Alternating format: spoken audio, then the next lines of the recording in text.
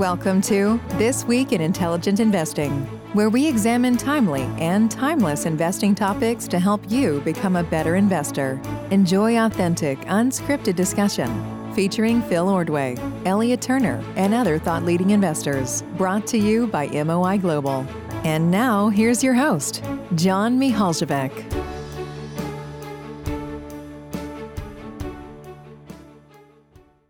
Welcome, everyone, to a new episode of This Week in Intelligent Investing.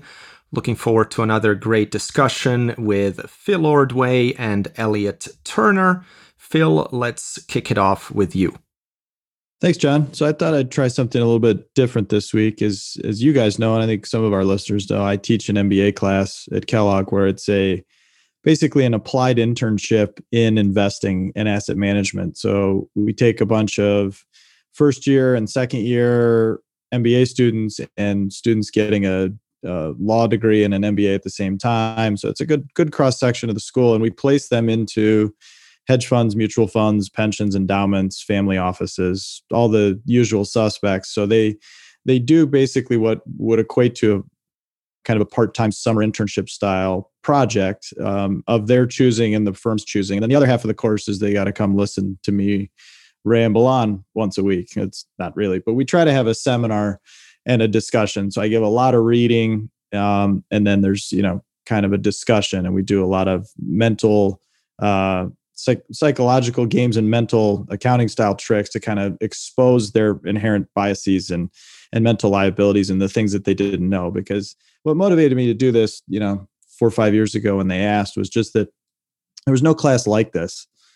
When I went through the program, I mean, you kind of make this jump from academia to the real world. And as we all know, the gap between academia and the real world in investing is gigantic. It's probably as wide as any subject you could imagine. And so, the idea here is that I come in as a non-tenured, non-PhD faculty member to say, okay, this is how a fund might actually operate. This is how the markets actually operate, despite what you may have learned in your other classes or from a textbook. And I always just thought it was a huge travesty that we are graduating, legions of MBAs every year who have, great backgrounds. They're very bright, but they really have no grounding whatsoever in the basic principles of asset management. And so my pitch, so to speak, to students has been, look, I don't care if you want to run a fund someday, although that's great. Or if you want to get a job as an analyst right out of school, that's great. And that turns out to be actually only about half of the students that take the class. The other half is, I say, look, if you're ever going to have a senior executive role, you need to understand investment, because M&A decisions, investing decisions, stock repurchase decisions are investing decisions, paying a dividend.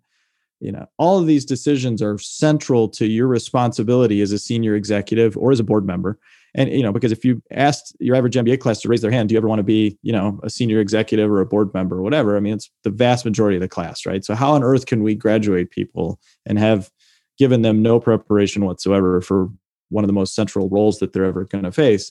And even just at a more basic level, I mean, it's got to be somewhat embarrassing and lead to a lot of mistakes in real life when you come out with an MBA degree and you really don't have the first clue as to how you should be managing your personal portfolio. And so I don't see my role at all is to get up there and preach the high sermon on value investing with a capital V. And in fact, I do just the opposite. And I certainly don't get up there and tell other people how to invest their own money. But I do try to expose how little they know and try to start pointing them in the right direction on things that they should be reading. So we can talk a little bit about, the reading and the materials that I assign and what goes into that. But so today's actually our last class. And so one of the things that I distribute at the end is what I try to keep to just 2 pages, just the front and back of one piece of paper.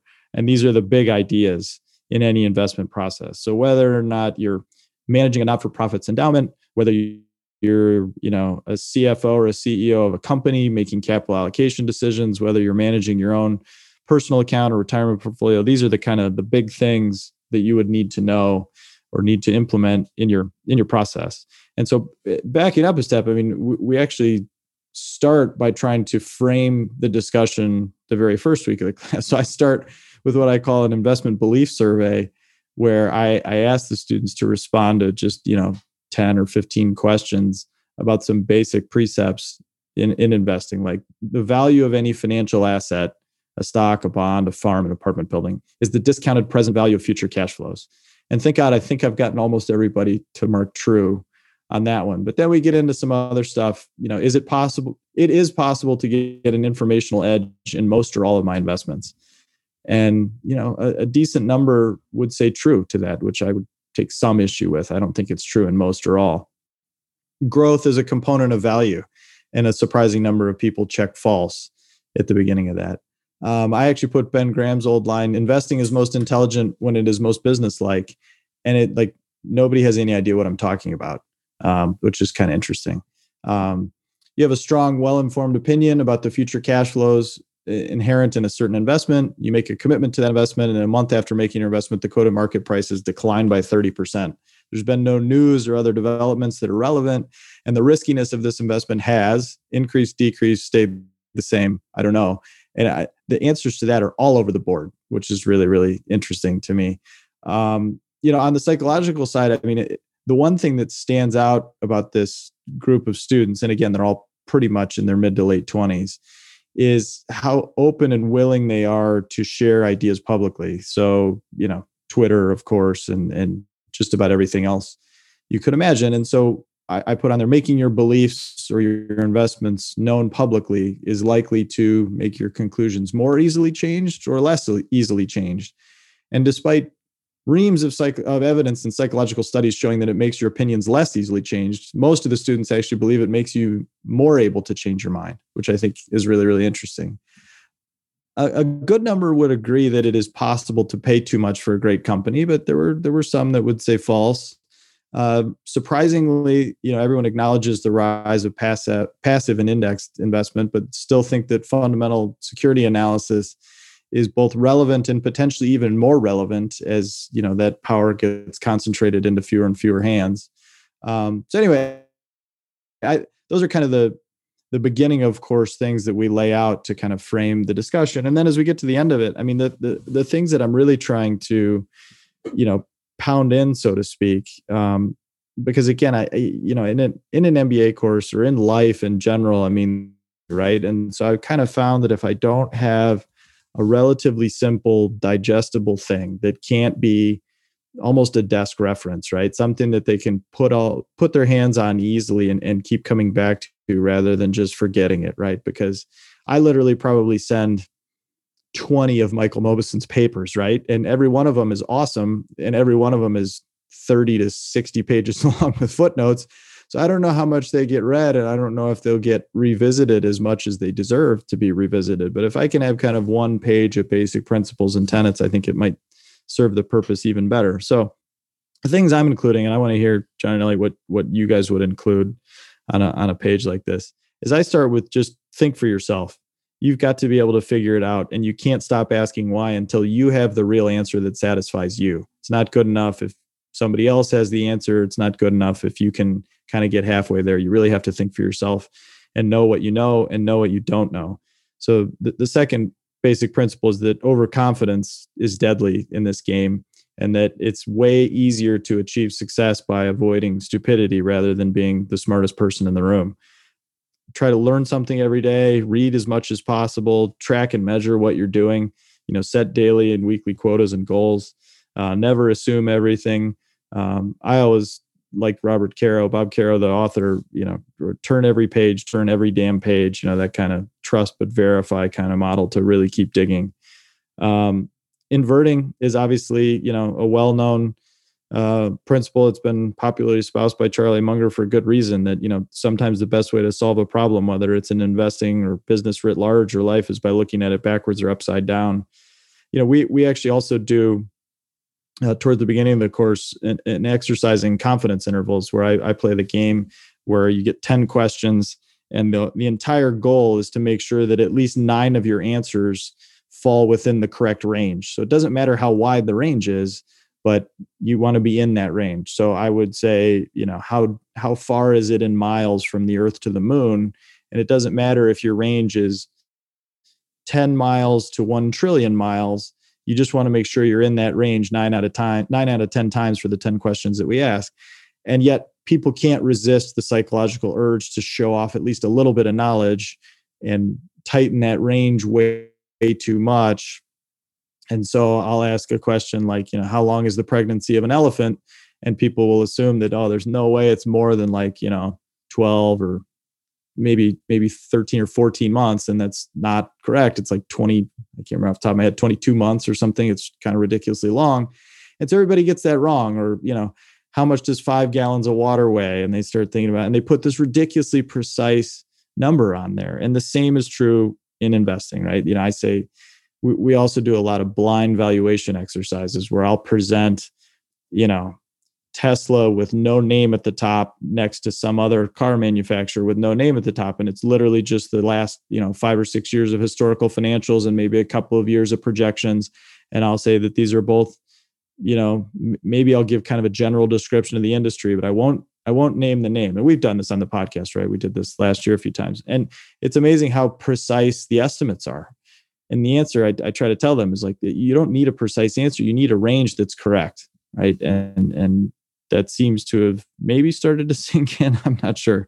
What else is on the list here that's important? I think the ability to hold 2 competing ideas at the same time and not have your brain melt down is huge. Many, if not all, aspects of investing have ideas that seem to contradict each other.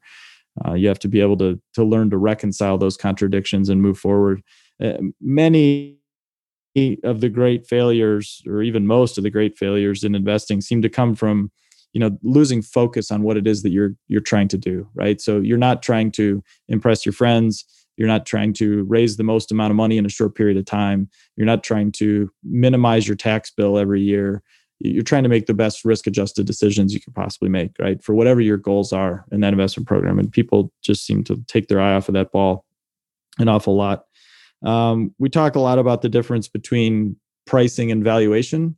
So multiples can be useful in a pricing exercise, and they can be useful as a shortcut or a proxy to valuation, but they are not, in fact, valuation. And it's dangerous to confuse the two. It's just as dangerous to confuse speculation and investment, right? There's nothing wrong with using multiples. There's nothing wrong with speculating, but it is dangerous to confuse the two with what they're often conflated with, which is investment and valuation.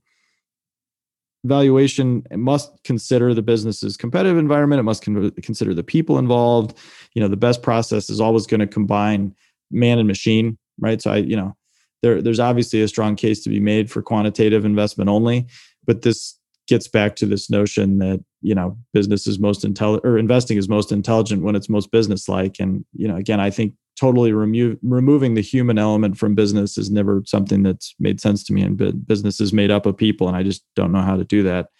One thing that seems to blow their mind that just has not been covered elsewhere in finance is the concept of cost of capital, right? I mean, they've been drilled over and over and over again about calculating the weighted average cost of capital and using CAPM and beta and all this stuff. And I sort of throw all that out the window and say the cost of capital is determined by your opportunity cost, right? This is not a new notion for most of the people listening to this probably, but unfortunately it is kind of a new notion for them. And so I say, look, if you're doing a cost of capital analysis and you think you've got it to 1 decimal or 2 decimal places or something, you've wasted everybody's time. I mean, this needs to be a simpler discussion than that. It needs to be based on common sense and what else you can do with the money. We talk a lot about psychology. We talk a lot about market history. We talk a lot about incentives and how important that is. Reflexivity gets almost an entire week of its own. One of the more interesting discussions we've had is what do you do when you make a mistake? Because in a lot of cases, like I said, these folks are relatively new in their career. They have not had, in general, a ton of failure professionally, right? I mean, for the most part, they all kind of got where they wanted to be in school and in the first job and in life. And so, most of them have not had a failure as an entrepreneur. Most of them have not had, been fired at a job or had a company go bankrupt or something like that. So that's actually a fascinating conversation. And I think if you can teach, or at least tell people to expect the need for resilience, that's a good thing. So, and at the very end, I actually just turn it upside down myself and say, I've named kind of 7 sins of the investment process. So you're going to look at it backwards. Like what were the 7 things you do to make it just horrible. So I would say separating securities, stocks and bonds, any kind of security from the underlying business. I think that's always a huge mistake. Ignoring probabilities or assuming there's only one possible state of the world, right? I mean, that always drives me nuts when people assume that, well, this is the way it happened. It could never have been any other way. It was foregone conclusion. Related on that topic would be ignoring base rates, right? Or using point estimates instead of ranges, right? So when you just assume that you've got this tunnel vision to the truth, that's almost always a huge mistake. Accepting facts, in air quotes, without thought or curiosity, failing to ask why. Reversing the proper order of investment research by starting from the outside and working inward. This is something we also hammer on, which is that, and I actually learned this from Jim Chanos and doing his work on the short side, which is that if you do nothing else, at least get the order of the research right, which is to start as close to the truth as you're ever going to get in what companies are required to disclose legally in a standardized format. Then you move one step out into people that have some connection to the company personally, where they might be biased in one direction or the other. And only at the very end do you go to the most biased people, which are, company executives, other investors, that sort of thing. Because by that point, you need to have at least a little bit of a grounding in the facts to ward off those inherent psychological biases that are going to come your way.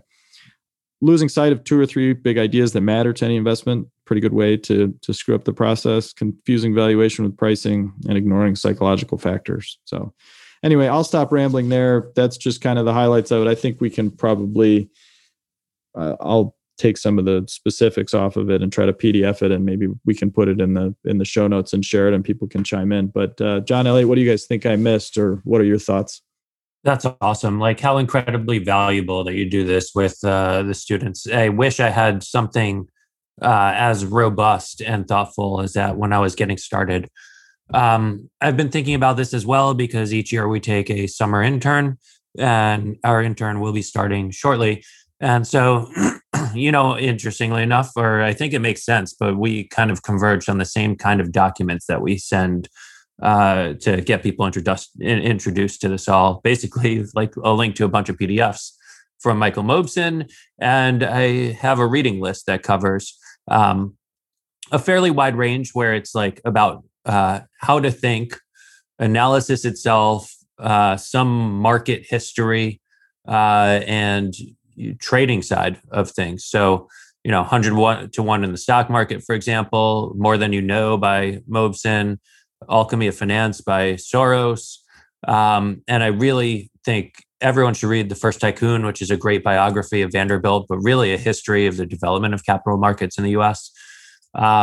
So, that's background of how I'd introduced a couple topics or a couple themes that I'd add to your 1 to 2 pager. I think it's really important to think probabilistically. Get out of this, I like it, or, binary, think in terms of likelihoods and try to get better at handicapping those. I'd also, try to impress some people. There's no one best way to invest in markets. A lot of it comes down to knowing yourself, and again, avoid those binaries. I think a lot of people don't realize that markets are not inherently zero sum. I think it's so hammered in on people that your gain in markets has to come at someone else's expense. And when you think of the most, call it basic way that people make investments, strip out markets themselves, like I invest in a company to give them the capital they need to grow, that should be, inherently non-zero sum, where both parties, the seller and the buyer, win together. And you could find other ways of that, but stop thinking of markets as zero sum. And I think you'll have a better, more diverse approach to how to invest. Get really good at listening. I think that's one of the things when I was younger, I'd fault myself for having been a little more keen to, as I'm speaking to someone who's incredibly knowledgeable, trying to think about my next question instead of listening first. You can pause before you ask the next question. It's not bad. Leave your mind open. Don't cloud it with, moving one step forward. Relatedly, I'd say don't be scared to ask obvious questions, because some of the best answers I've ever gotten were asking things that are extremely obvious. And I think that's pretty powerful and underrated.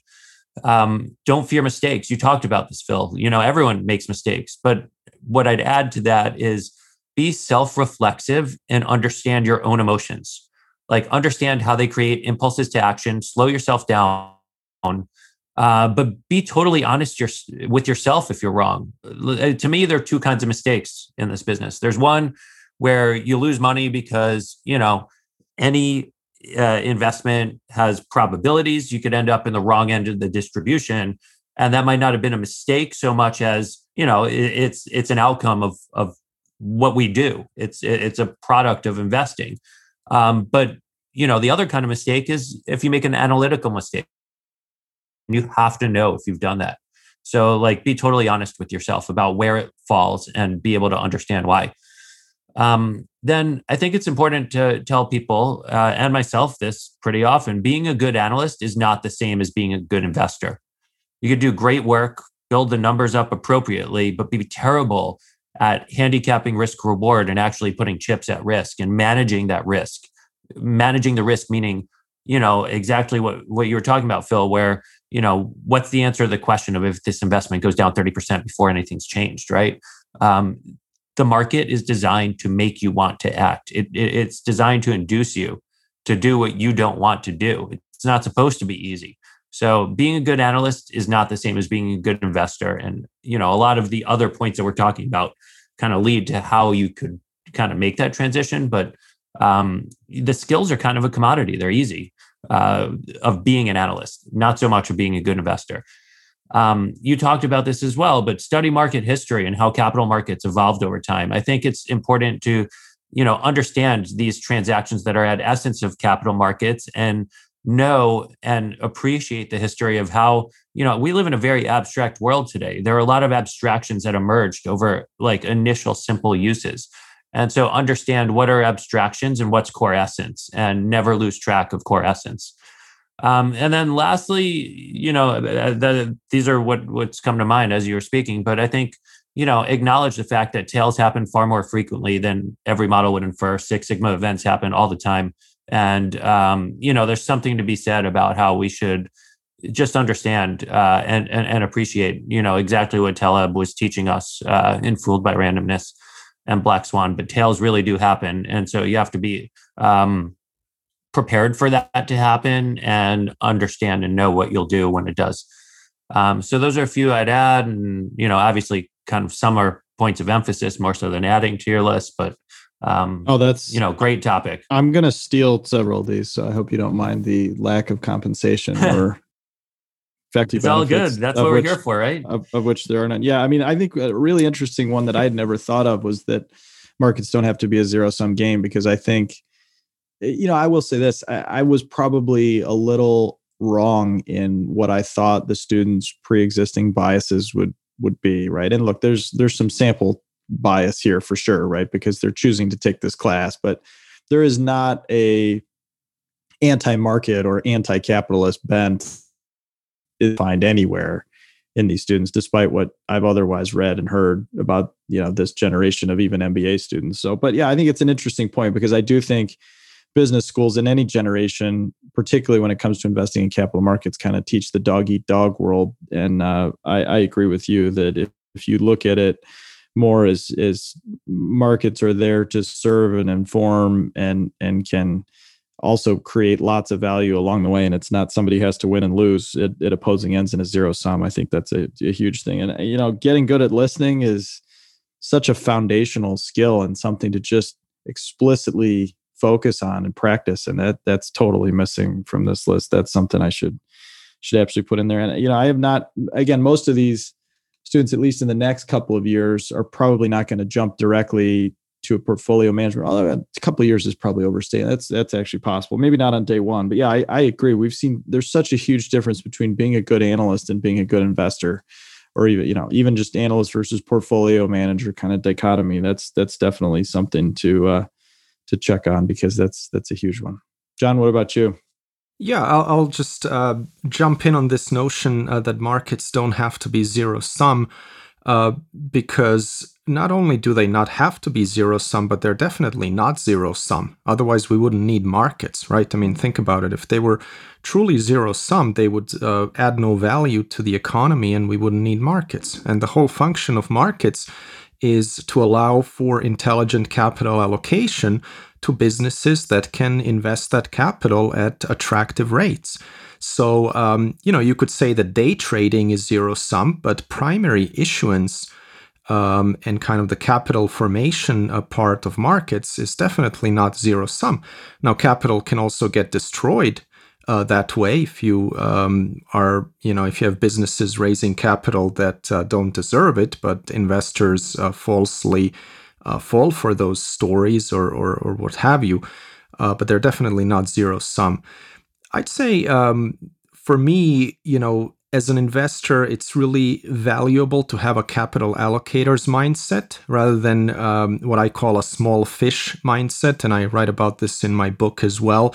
I think for most investors, the amount of money they're investing is so small that they're never going to own a big chunk of any public company. So you can fall into this small fish mindset that you're just thinking about your own purse and how much you're putting in each company, and you're not thinking about how much of the company you actually own.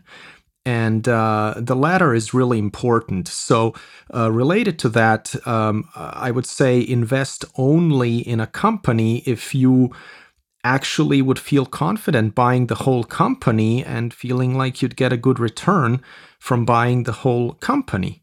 It means you need to really know the business well enough to be able to take that step.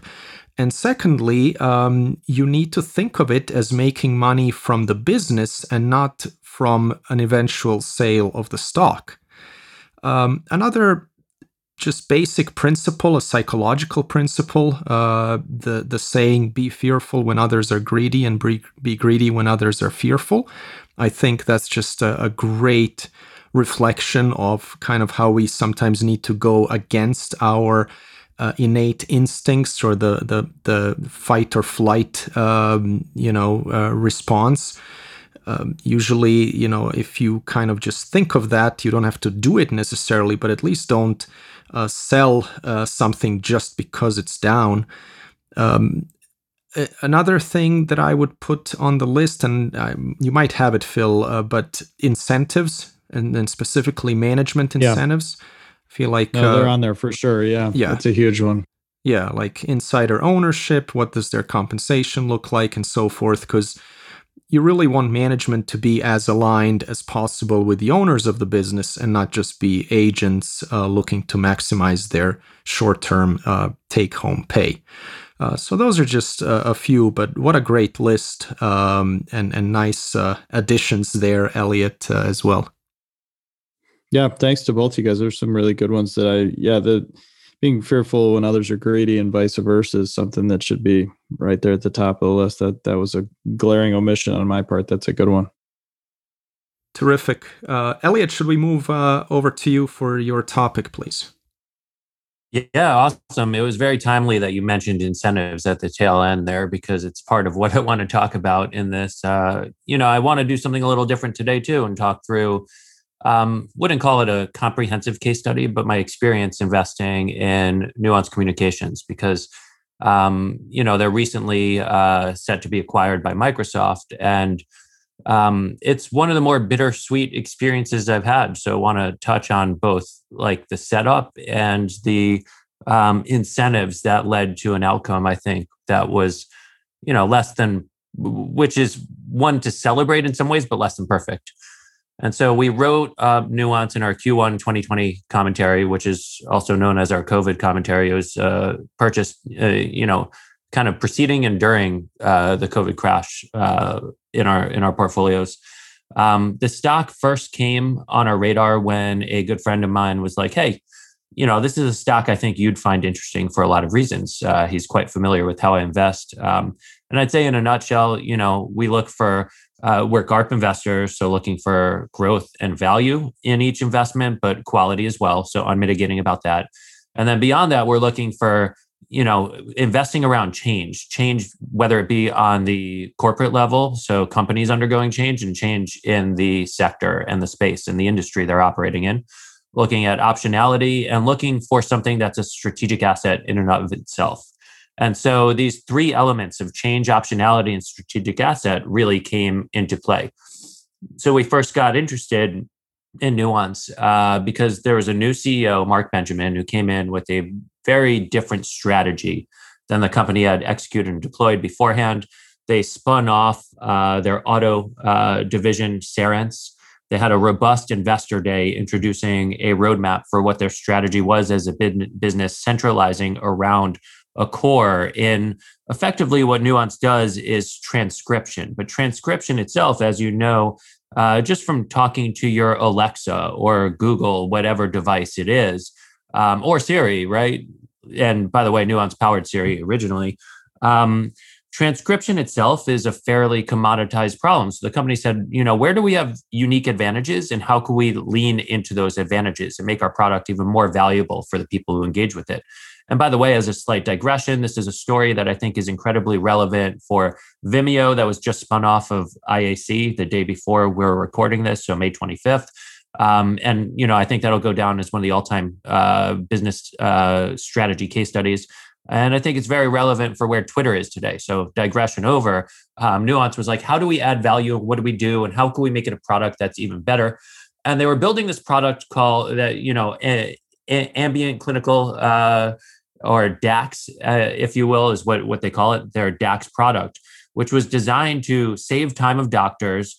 It works with the coding systems where doctors are supposed to kind of profile every interaction with their patients and organize it based on what's being done and what they have to follow up on. If you'll think about when you're in a doctor's office, they're typically working in like their Epic or Cerner system, like jotting down notes as they're talking to you. They're not exactly looking you in the eye. If they're not a very good typer, they're probably staring at their computer instead of talking to you. So with this ambient clinical interface, they are actually able to, as a doctor, look you in the eye as a patient, speak with you, and the transcription can not only, get the words right, but know neatly how to organize it. And this creates a recurring revenue, high margin, SaaS-like product from what was, effectively a licensed business. So immense corporate change where they're moving from having to sell each year to an ARR, sticky, recurring revenue, very low churn, interesting product. Now, they hadn't fully launched DAX. They were just slowly rolling it out, finishing their case studies and their beta testing, had implied guidance of about 10 to 25 million in ARR contribution for that this year. But we were gaining a lot of conviction that they could get to 150 million contribution very quickly from this line of business. And then suddenly, as we're gaining conviction in that, the company announces they're selling to Microsoft over a weekend, or at least the whispers and the news started coming out. And then it's like, oh, well, that's great. They're going to pay a whole lot of money. And it turns out actually, no, Microsoft was going to pay, basically a 15% premium from where it had traded just a couple weeks prior, which really was striking. And I think what it comes down to is, as much as we appreciated Mark Benjamin, incentives matter. So his annual comp was $12 million a year when you add in achieving all the, I'd say, high but achievable hurdles that were in his core comp package. The problem was that he had this $54 million change in control payout benefit. And beyond that, what became clear is Microsoft not only was willing to acquire the business, which kind of kicked in this 54 million change in control, which is, almost 5 years of comp getting paid out all at once. He's going to have a job running this division within Microsoft, which is a really great, high profile, well-compensated position. And, it makes me wonder, like, at what point do shareholders come into play here? Who's the decision ultimately getting made for? And obviously there's a board that's looking over this, and it's a very good outcome from where it had started not long beforehand, but it feels like something that is very bittersweet insofar as you're on the brink of launching the most important product in your company's history, whose strategy was geared toward getting to this moment, to this juncture. And you don't even get to see the fruits of that. All the fruits of that are going to be launched in Microsoft. And so, it's one that I've had a hard time wrestling with thinking about, hey, okay, so we got this right, that there was change, there was optionality, because who would have imagined they'd be purchased for this price, just where they were a year before. And it's proof that this was clearly a strategic asset, because Microsoft's not buying it solely for the actual cash flow, which is quite lush. They're buying it because strategically they think it's a very important area to be in, a business to be in. And they think there's a lot of other levers they could pull in driving their own strategy. So strategically important and interesting in that sense. But how do you synthesize this whole situation? How do you make it something?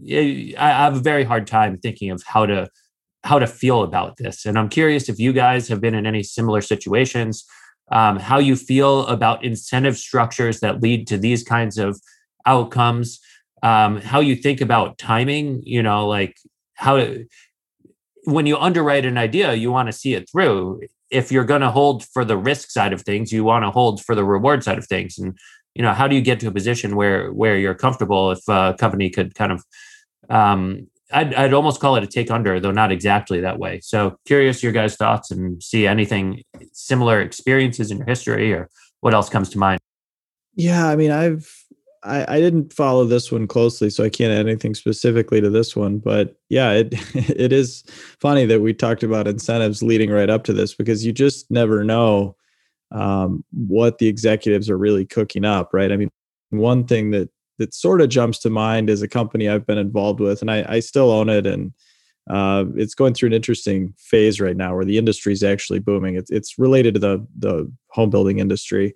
So the industry is just booming right now, but it was a long time consolidator, a roll up in the industry, and the 80 or 81-year-old CEO had retired a couple of years ago and handed the reins to his number two, and this guy had come up through the business. He was the COO, and now all of a sudden he took over as CEO, and he was continuing to do the same good job. And then right before the pandemic hit, so in January of 2020, he announced all of a sudden he was going to retire. Despite being 53 or something, relatively young, he just decided he'd made enough money and didn't want to keep grinding it out and keep doing the work. He wanted to go relax or whatever. And so there was no succession plan in place, which was kind of surprising. And then the pandemic hit and threw everything into the mixer for 6 months. So what did the company do? They went out and rekindled merger talks with somebody that they'd talked to over the years, and ended up doing an all stock transaction where they kind of gave away, way more of the company than I thought they needed to, and gave the CEO job to the target company's CEO. So he got the combined CEO job, which, so again, it's unclear what the original company got out of the deal that was so awesome. I mean, it's kind of similar to this, but in reverse. And, I think the incentives were that, the primary agents that had been involved over the years were all just kind of stepping back from the scenes. They all had their own personal incentives of what they wanted to do differently. And in some ways it was kind of frustrating. So, and I've seen plenty of situations in reverse. I mean, I'm not saying this was malfeasance or there are any bad actors here, but it can certainly end up that way. I mean, we've certainly seen when companies get into any sort of financial distress, there can be an element of incentives and panic, or both, reputational issues come into play. I mean, you could get some really goofy outcomes there. And again, that doesn't apply to Nuance, but look, I mean, this is where I get back to, how could you possibly capture everything that's going on in this situation by looking at the historical numbers, right? I mean, these are people making these decisions and driving these outcomes. So, and even if you're in the boardroom, you probably only have, 75% of the information you'd want, right? I mean, there's just lots of incomplete information out there. So it's not easy.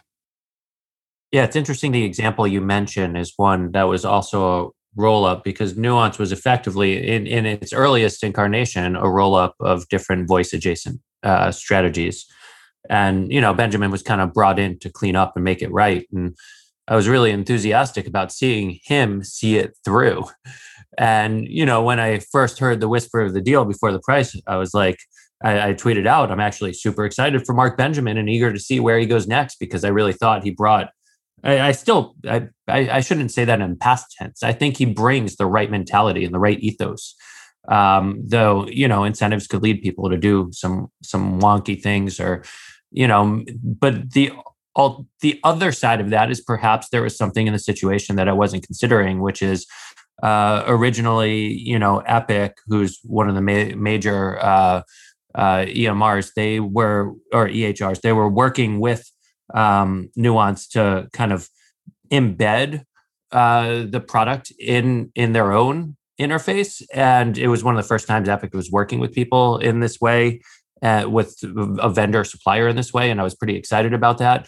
And very recently, heading into the deal, they announced that they were actually, or had leaked that they were going to be trying to develop these capabilities in-house. As unlikely as I felt their capacities were to compete, perhaps there's something, competitively that inspired this, and that I'm not seeing the full picture.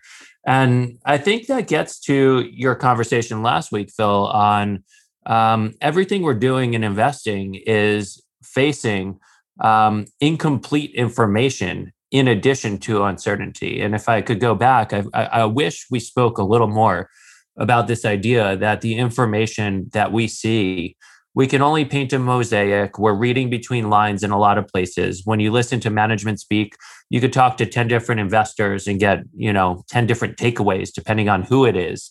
And there's a lot that's challenging when working with information that's inherently faced that way. And I've often mused about how there are certain companies out there who, you could take two companies and they could say the exact different things, but one inherently gets the benefit of the doubt on everything, and the other inherently gets punished for saying the same sort of thing. And it's about, I think, training your investor base, driving your investor base to believe a certain way, on being consistent as management in communication. I think all these things come into play in addition to incentives. Curious how you'd, what are some things that we could tackle to try to make sure that our mosaic's as complete as possible in that sense. John, you want to tackle that easy one? Yeah, I don't know about that one. I'll tackle the case study, Elliot, I think is a great one for multiple reasons. You've kind of ultimately framed it up as incentives. So I'll focus on that a little bit. And there's some great Charlie Munger quotes around incentives. Show me the incentives and I will show you the outcome. Or never ever think about something else when you should be thinking about the power of incentives. And we see that over and over with management teams. So just knowing how are they compensated, what are their incentives is so key. Change of control provisions, obviously. Sometimes a company will put in place a change of control provision when they already know that they're going to be working on some kind of a sale. So often that kind of a thing can be used to actually get some information about a potential sale happening at some point. Or another kind of management incentive is if you see management compensated based on EBITDA, managements will tout that. They'll say, well, EBITDA, that's cash flow.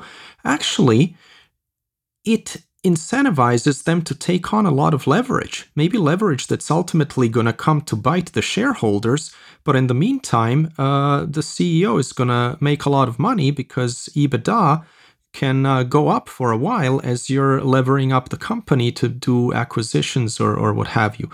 Elliot, you asked the question, at what point do shareholders get to decide? Because ultimately, you've got the CEO, he's going to be well taken care of at Microsoft.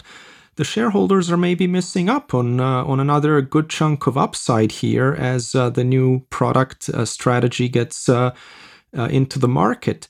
And, I recently interviewed Connor Haley at Altifox. He's had two fairly recent examples where companies basically were going to sell themselves for way below fair value. And he decided to become activist in those cases, and he did so successfully. So that's certainly one possibility. There's another example that I'm not very familiar with, but it's a current example with Bergson acquiring Hunter Douglas. This was announced in... I can take that one. You want to take that one? Yeah. Go ahead. I literally, that was what I wrote down. I didn't mean to interrupt if you want to keep going, but yeah, that was I wrote literally it what I down wrote too. down Jeremy to Raper's talk taking about them him. on. That's an interesting situation. Well, I find that fascinating. I don't know him, but like there is literally 0.0 effect that anyone like him was ever going to have in this situation, right? I mean, the family already controlled 90% of the voting rights here, 90. And so what's so fascinating is that back in the day, like 20 years ago, yeah, they were already a controlled company back then. They used to be in the US. They took it back to the Netherlands, is where it's based now. But it follows Curacao law, and there's a bunch of opaque Dutch provisions here that actually apply to the corporate governance. But anyway, so 20 years ago, they actually started buying back big chunks of stock in various tender offers, and they got into litigation with, I can't remember if it was Fidelity or T. Rowe, because they were accused of buying the blocks of stock too cheaply. And it's like, all right, well, look, you didn't have to tender your shares if you thought it was too cheaply. But anyway, they stopped doing that for, over a decade. They just said, all right, we're not going to buy back any more shares like that. We don't want to make people angry, I guess, or whatever. So I actually bought some of this stock around this time last year. It was a little bit beaten up, obviously, with the pandemic. People were unsure as to what was going to happen. They were having some of their own operational issues. There was some competition in Asia that looked a little scary. I mean, it was ostensibly a pretty cheap company. And then as I talked to the company, it became very clear that they kind of kept this loaded gun in their back pocket, because there was this tiny little preferred issue. It was, maybe $9 or $10 million of preferred outstanding, but it had super voting privileges. And the only reason they kept it outstanding was because it kept them above 90%. And when I kept pressing the company to say, like, all right, well, why do you need this preferred issue outstanding if you don't care about the ability to be over 90%? Because over 90%, they could effectuate a short form merger and just blast people out at whatever price they wanted to. And, they couldn't give me a straight answer. And so, in a slap your head kind of moment, I actually ended up getting a little bit uncomfortable with what was going on overall. And this was kind of the straw that broke the camel's back. So I sold it last September or October. Not long after I bought it. I couldn't quite get comfortable with making it a really big position, and there were enough things that were nagging at me. I just didn't like it. And then in December, right as Christmas approached, they announced that they were going to buy the whole company. The family put together a vehicle to buy the whole company. And look, they had disclaimed over the years, by the way, that they were never going to do this because they didn't want to raise, whatever it was, a couple $100 million to buy out this 10% stub.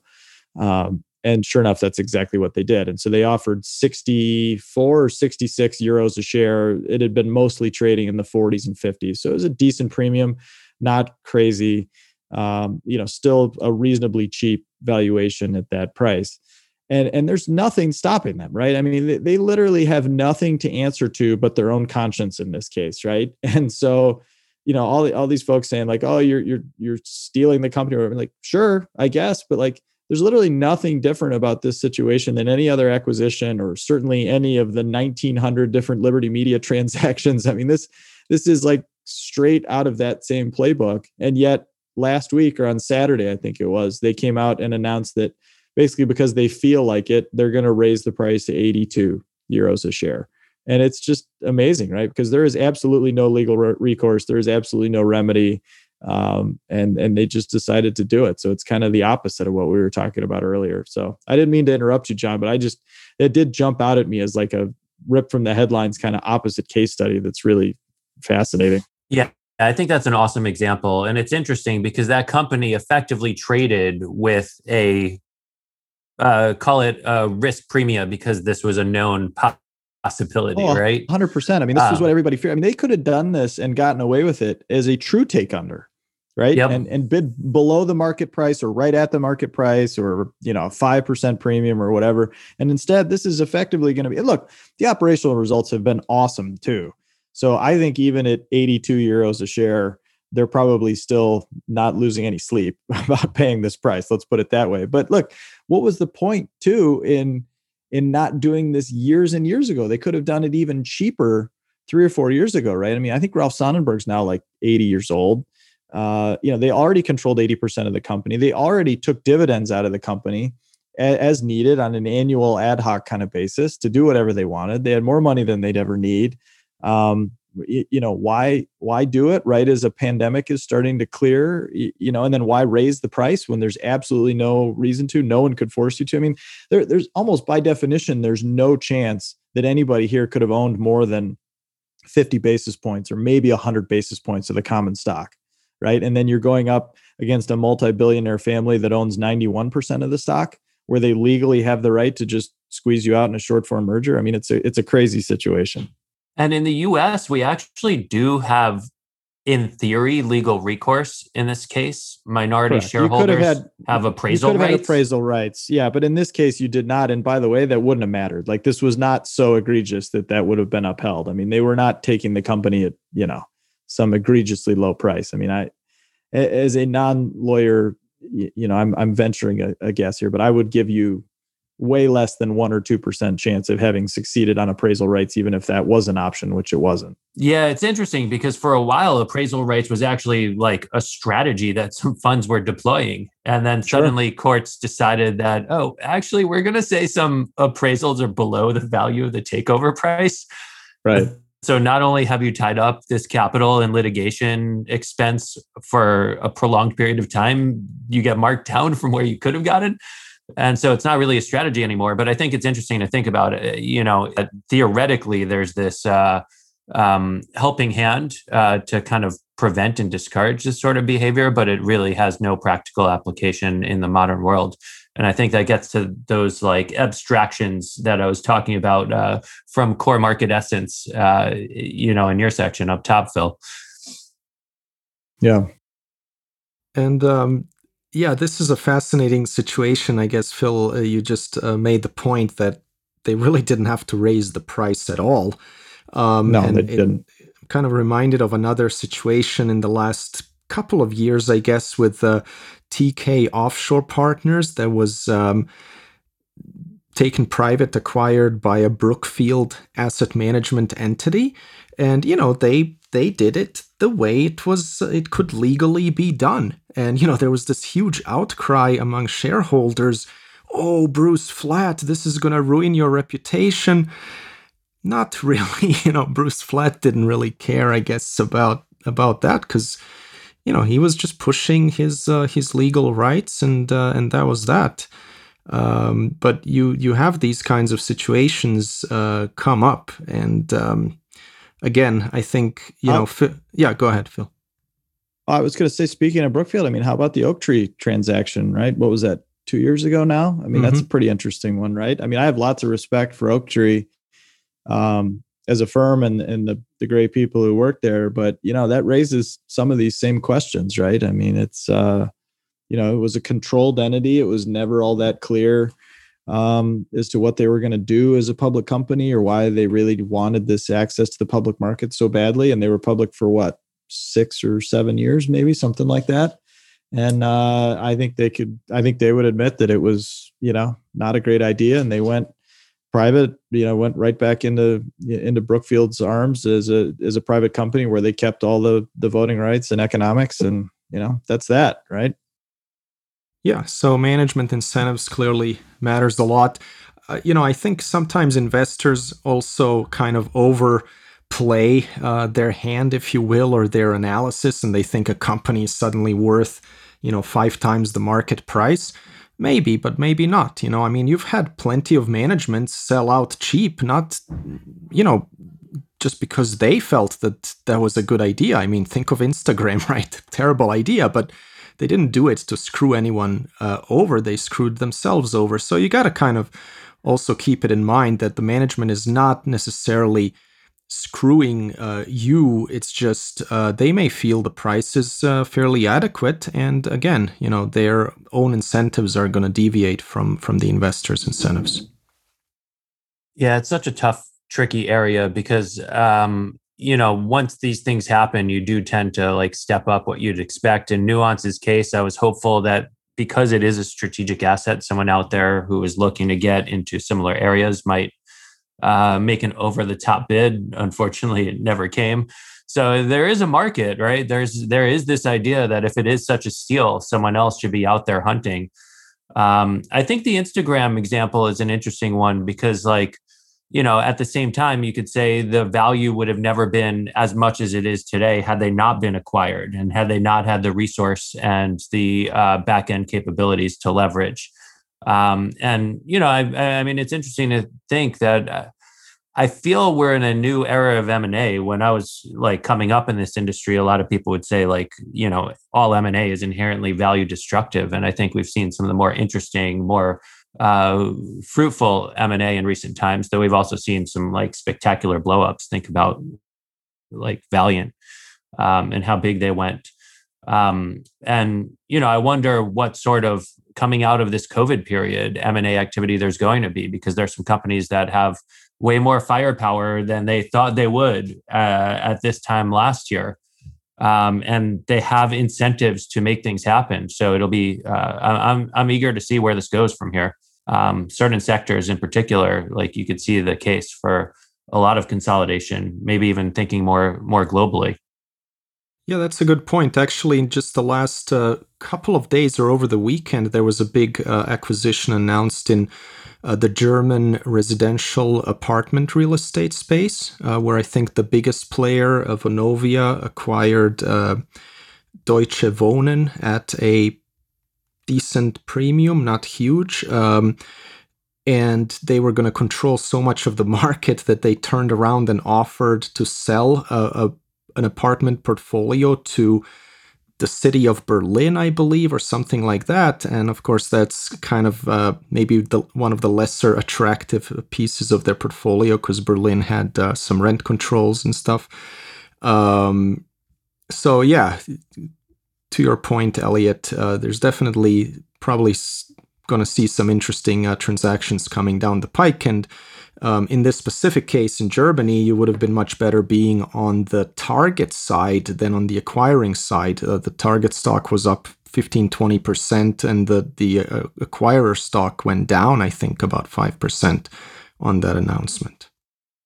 Yeah, that's more traditional for what you'd expect in M&A, right? The acquirer has typically, I remember reading a paper on this like a decade ago, that the acquirer typically goes down on the day of the transaction because people are unsure what to expect.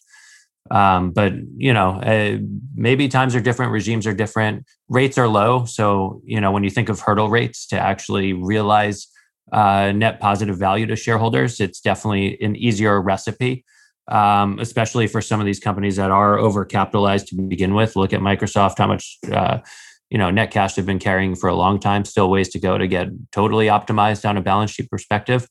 I don't really know how to play it or how to think about positioning for it. It's kind of like the strategic asset wrinkle I think of when I invest more as a put option than a call option in a lot of ways. And it's been helpful as such. I think about something like Grubhub for my personal experience, but it would be interesting to see it transform into more of a call option than I'd been thinking of it.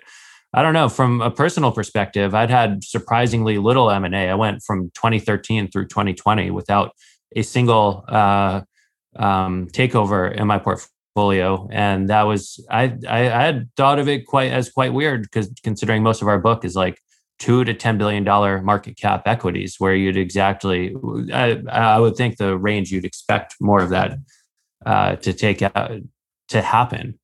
But then again, there's a difference between industries that are undergoing consolidation and industries that are not, and capital cycles in general. So I've really liked that marathon framework that we talked about in an earlier podcast about capital cycles playing out. Clearly, you could tell I haven't had much exposure to semiconductor space, but that was one of the M&As I experienced in 2020. Do you guys use it as an explicit part of what you look for anywhere ever, or is that just a good fortune cookie when it happens? What's that, M&A? Yeah.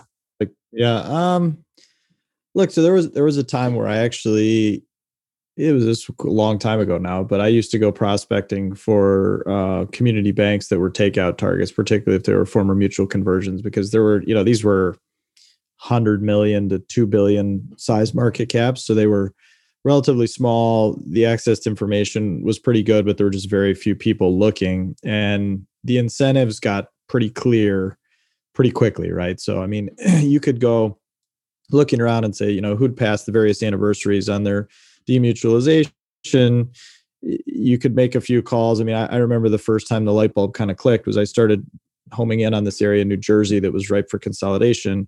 And there was one bank that was just a super obvious takeover target, and I couldn't figure out why it hadn't been taken over. Nobody seemed to know. And I called a few of their competitors, and they basically said, oh, yeah, well, as soon as Jim, the CEO, had his heart attack last year, I think everything changed. And sure enough, 6 months later, they announced a deal at a 50% premium.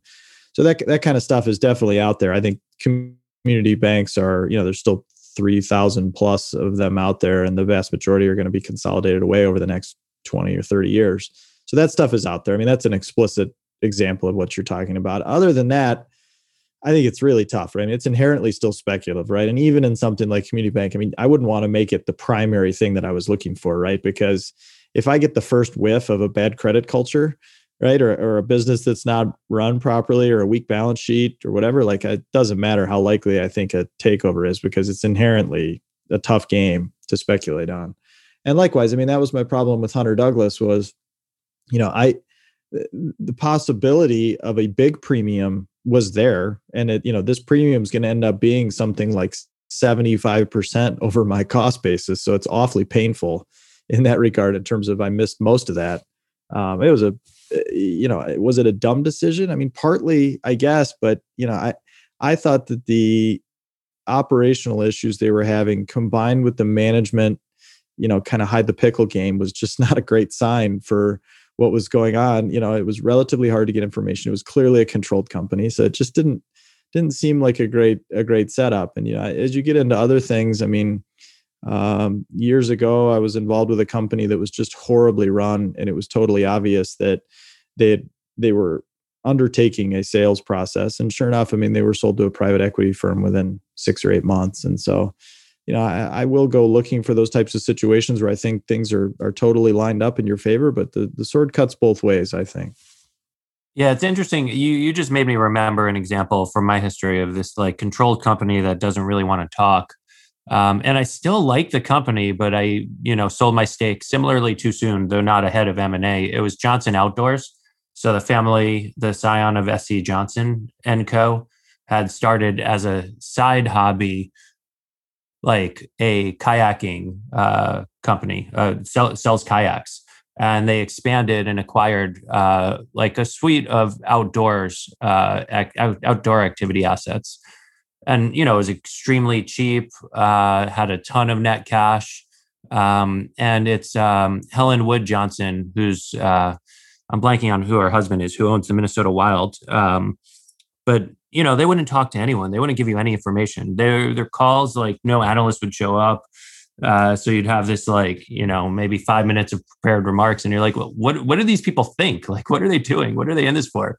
I feel like those situations are inherently tricky. Phil, I'm curious, you said mistake with Hunter Douglas, but would you consider the mistake having bought it in the first place, or having, sold it instead of the M&A? No, I mean, I guess the mistake would be, they had this history of tendering for the stock kind of cheap, and that's not a problem or a sin, right? So I guess I almost outthought myself, or got too cute with it, because I think the fear was at the time that, okay, the operational issues are real. Like I'd confirmed that. And by the way, they were about to turn the corner. So the one thing that may have tweaked their conscience a little bit was that when they announced this in late December, it turns out that the quarter they were finishing right there was just awesome. Like the results they announced in late January, February, whatever it was, were just amazing, right? So, but I was worried about the opposite, right? Which was going to be that, they're clearly retaining this option to do a short form merger, and that they're going to pull that trigger right after they have a really bad quarter and the stock's down like 20%.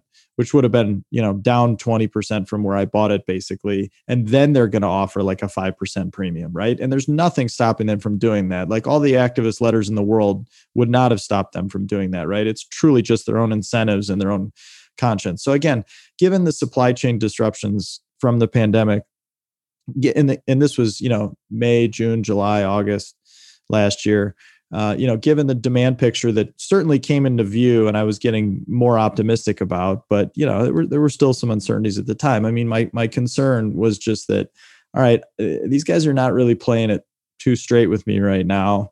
The incentives are quite clear for them to just retain control. I mean, they did cut off the dividend last year, which was an interesting choice, right? Because that was basically their only source of liquidity as a family. Not that they needed lots of personal liquidity, but that was a super conservative move, right? So to go from paying a pretty generous dividend to paying no dividend means that like they're really worried about something, right? It's not like they had much debt on the balance sheet either. So like that was a pretty bad sign. And it all just proved to be kind of a combination of a head fake and just a short-term problem. And whether I misread the situation or miscalculated the odds, I can see it both ways. It certainly wasn't a great hand of poker that I played. That's for sure. Yeah. I mean, I wouldn't be shocked in a situation like that where you fear effectively what they do is purposely sandbag all their numbers and just let the floor, kind of like when a new CEO comes into a company, they almost always want to reset expectations, knock things down, and start building up from like hurdles they could step over instead of jump over and set their comp accordingly. Right. It's been fun reading Non-Gap's Substack and learning about the dark arts of corporate governance and just, opening my eyes to how frequently this sort of stuff plays out, even in companies where like they're not controlled and where this sort of kind of option is not on the table, just how much of it goes on. And I think it's changed the prism through which I view some of these situations. And it's put some interesting setups on the table, like just pay attention to when management's acting greedy in different kinds of ways.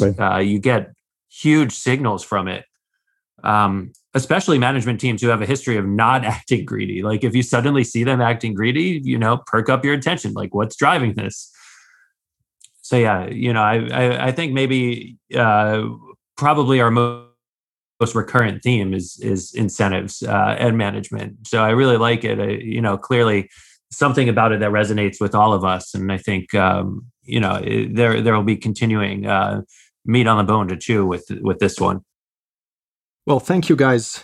Terrific discussion this week. As always, really enjoyed it. I hope everyone listening did as well. Phil, did you have any closing remarks? No, I think that covered it. So thank you both for your contributions here to my my little 2-page guide to life. So I'll be sure to send this around. Terrific. Thank you all. Talk to you next week. Thank you for listening to This Week in Intelligent Investing, brought to you exclusively by MOI Global, the research-driven membership organization. Learn more at moiglobal.com.